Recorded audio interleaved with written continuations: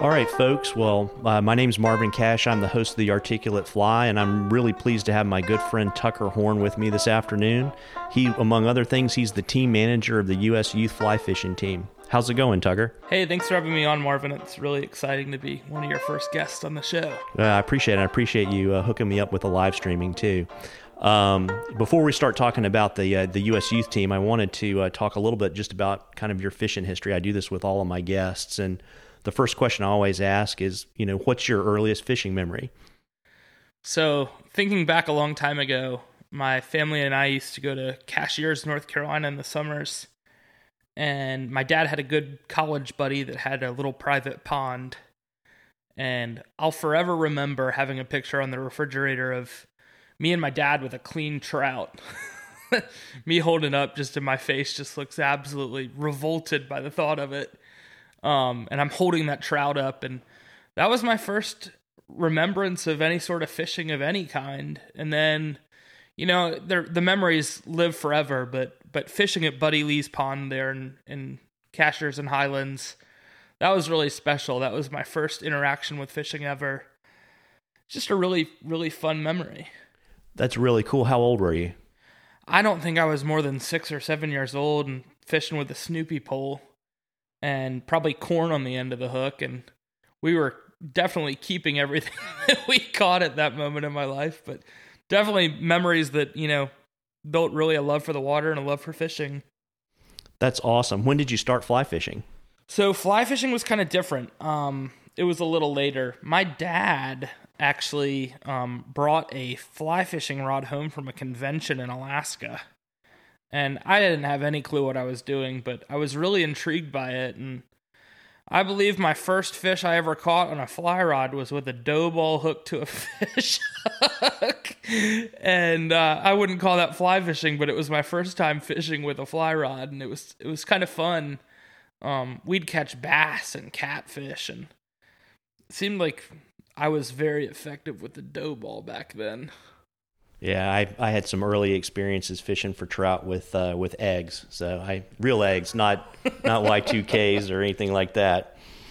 You've spoken about fishing with your dad. Was your dad one of your fishing mentors growing up? Definitely not. My dad did definitely encourage me to fish. He paid for me to go to a class at Carolina Mountain Sports in Statesville. When I was in high school, it was early in the morning, and anybody that knows me knows I don't really love mornings. So we were having just a father-son bonding moment on the way up to Statesville from Huntersville, about 20 minutes away. Probably 15 then, because traffic was a lot better. But we were having a good father-son bonding moment, and I promptly told my dad, "Dad, I don't want to do anything. I don't want anything to do with fly fishing. Like, I think it's terrible. It's really boring. Only old people do it." And who would ever thought today I'd be fishing as much as I do? Yeah, look at you now. Thank you, Richard, for helping me keep my sanity. Yeah, and by the way, Richard's got a great shop. If you're ever in Statesville, you really should stop by. He's got great tying supplies. He's got a lot of competitive nymph tying stuff, too. He does. He's got a great selection. Totally not endorsed by Richard, but I love his shop. I think it's one of the best in the Charlotte area. Yeah, I have to agree with that. So how did you jump from fly fishing to competitive fly fishing? So I somehow talked my way into getting into college at Western Carolina University. They let me in, and that was really nice of them. But it was really funny. I had a roommate my freshman year, and I don't know what I was doing, but I was throwing some sort of rooster tail with a fly rod. And I think that's when Paul Bork came up to me, and Paul is a very accomplished angler. He's like, "Dude, what are you doing?" And he gave me an egg pattern, and that was the start of my fly fishing career. Paul was a great mentor to me. He saw me obviously struggling on the river with fly fishing with a rooster tail. And never would have thought I'd be such good friends with Paul. That turned into a great friendship. I've learned so much from Paul over the years. Other mentors that I think of right off the top of my head, Josh Stevens. Josh was really a front runner for competitive fly fishing in Western North Carolina. He lived out west for quite a while and came back to Western North Carolina where he was from and really tried to get that competitive scene off the ground. And the things he's done for competitive fly fishing are very impressive. I also think of Chris Lee too. Chris was one of the coaches of the U.S. youth team at one point, and Chris really took me under his wing. His ex-wife was actually a professor of mine in college, and really got me to know Chris, and Chris taught me a lot too. I'm really thankful for those friendships. Yeah, it's interesting. So you get into the competitive fly fishing and fly fishing. How do you do that, and then how do you get involved with the U.S. youth team? So my trip to getting involved with the youth team was pretty lengthy. I wasn't involved when I was in college at all. It really wasn't very big in the Southeast when I was in college.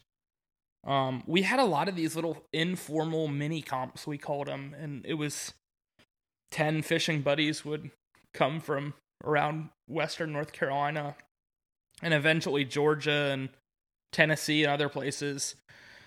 We had this team called the North Carolina Fly Fishing Team back in the day, and it actually exists again now. We were set up as a nonprofit. We got a lot of good pro deals and sponsorships on stuff, and it was, a bunch of guides on the team, a bunch of people that really knew what they were doing, some guys that had been on Team USA, and we just pushed each other to get better. It was really cool to see the beginning of competitive fly fishing kind of take hold in North Carolina. Eventually, North Carolina wasn't the only team. Dead Drift came around. Team Stonefly was around. And it was just this friendly rivalry that was just kind of fueled for making each other better. And the teams were kind of regional. Stonefly was a lot of guys from the flatland of North Carolina, and Dead Drift was definitely made up of mainly people from Georgia. The North Carolina fly fishing team was mainly people from North Carolina. And we went out and we had practices and these little mini comps, and we helped each other when we'd go to a national championship, or we'd get together a team for what was then the America's Cup out in Colorado. And it was just a lot of fun. It's some of my best memories of really my life. We're hanging out with those guys and learning how to fish, and we were all at kind of various levels, and I think we really all, even the people on the lower level, helped the people that were on the upper level. It was pretty fun.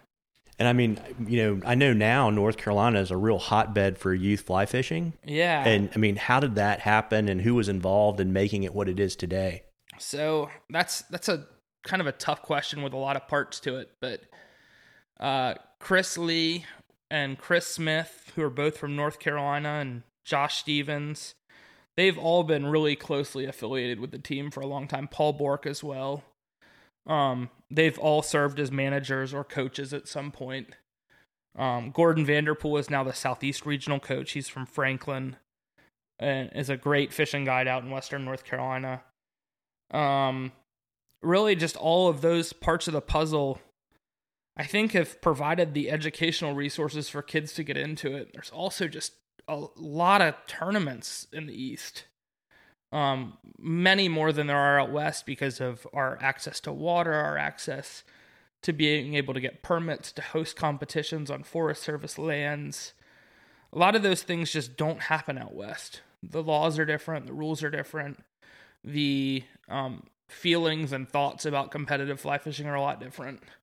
So that has made the East definitely a hotbed for competitive fly fishing. Yeah, that's really interesting. So, I know you're the team manager for the U.S. Youth Fly Fishing Team. Tell us a little bit about what that means and what you do. So, yeah, I am one of the two team managers for the U.S. Youth Fly Fishing Team. The other one is Josh Miller, who lives in Pittsburgh, Pennsylvania. He really handles the instructional aspect of the managing position, and I handle more of the logistics side of things.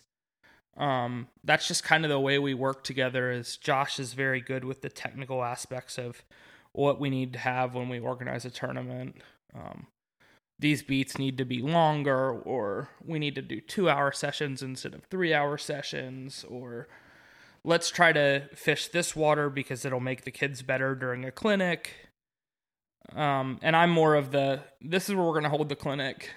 This is how we're going to fund it. And this is what we're going to feed the kids. That's really more my role, is the logistical side of it. Yeah, I'm sure you're a little bit of the technology swami too, right? Little bit, yeah. That's actually how I got involved with the the youth team is I was contacted and reached right back out to build them a new website after their old website went down, and now they're in a really slick, mobile-friendly website with the ability to capture payments, and it's pretty fun for a web guy to give back to something that he really loves.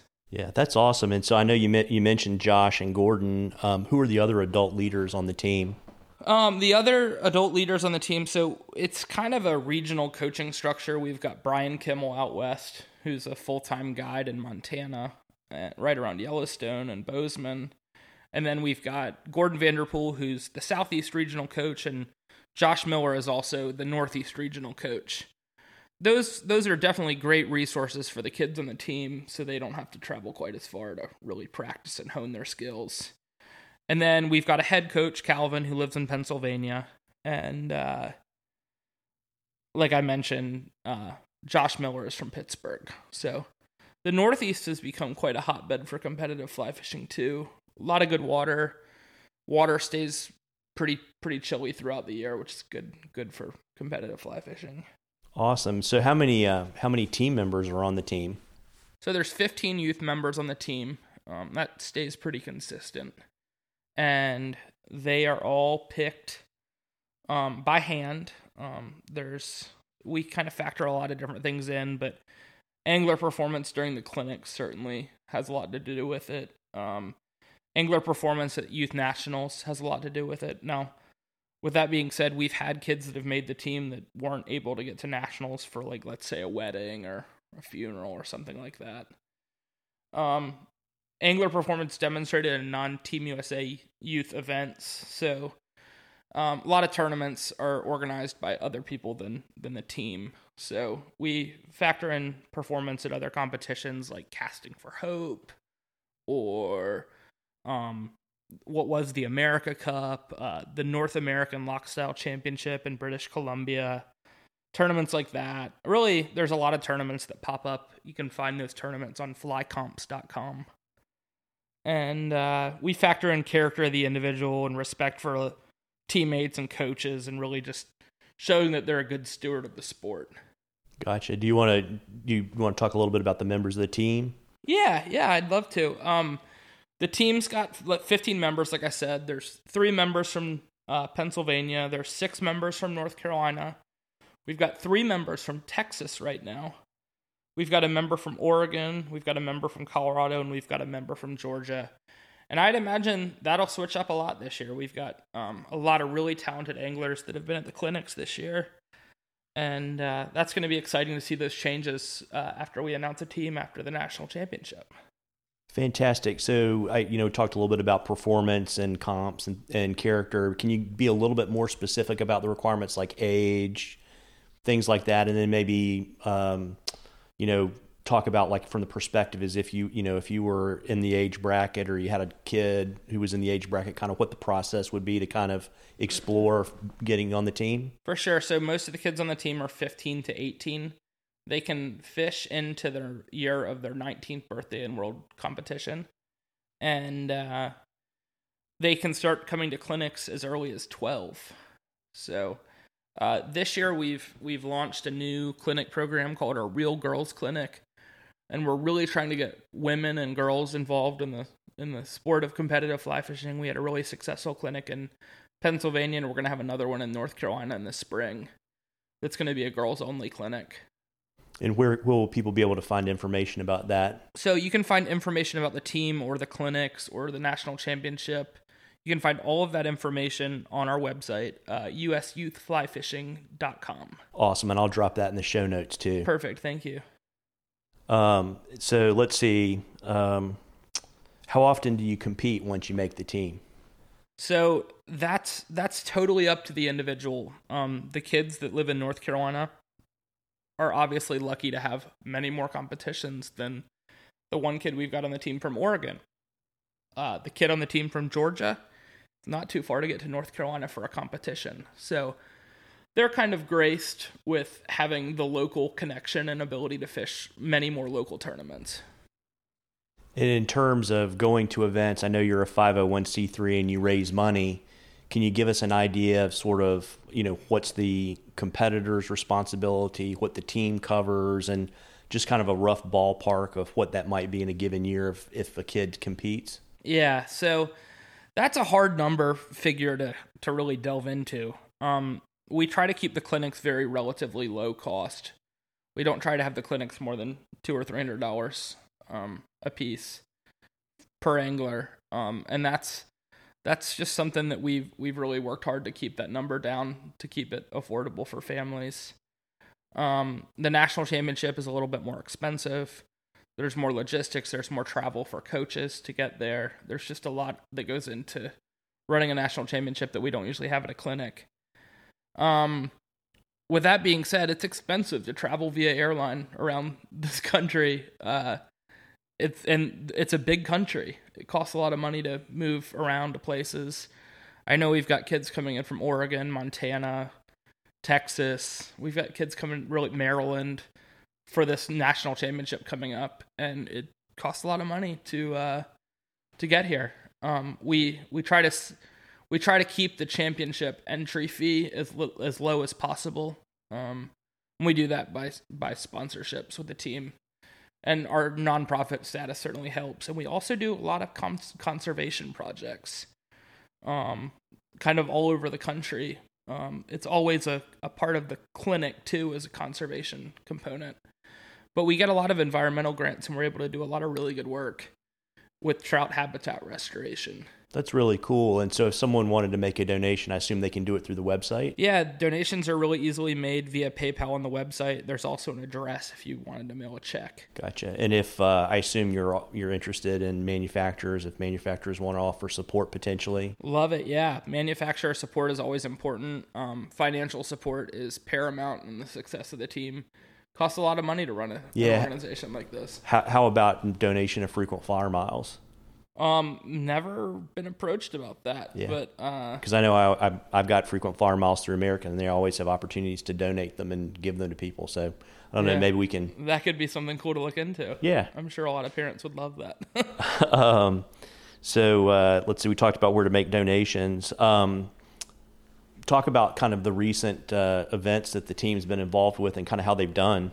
Yeah. So the team's had a very, very successful past 8 or 10 years. A lot of medals, a lot of individual medals, and a lot of team medals in that time frame. This last World Championship, we had a very young team, and we're very optimistic that team's going to continue to grow and get even better. This year wasn't our best finish at the World Championship, but like I said, I think that young team is going to really develop into a really dangerous team in World Championships in the future. We've got lots of gold medals. We've got some silver medals and some bronze medals. We were on a tear there for a while. I think we had a medal in 7 of 7 championships. Wow, that's pretty impressive. Maybe 7 of 8. So, speaking of hotbeds competitively, some of those European countries have almost infinite financial support, whether it's from the government or private funding, and that's something we really don't have as much of as they do over there. And they also have the ability to travel and fish in these European championships. It's something we don't have here. Interesting. So what, say, maybe for the next 3 to 6 months, what's coming up for the team? So yeah, Veterans Day weekend, we've got the National Fly Fishing Championship that's going to be held in Cherokee and Bryson City on the Oconaluftee River. And it's also going to tentatively be on the Nantahala upper and lower. So really looking forward to that event, and just kind of waiting to get our permits finalized. Cool.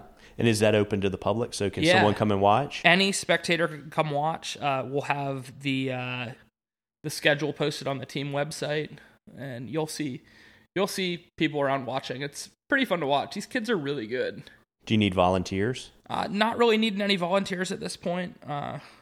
Would love to see some smiling faces encouraging these kids from the riverbank, though.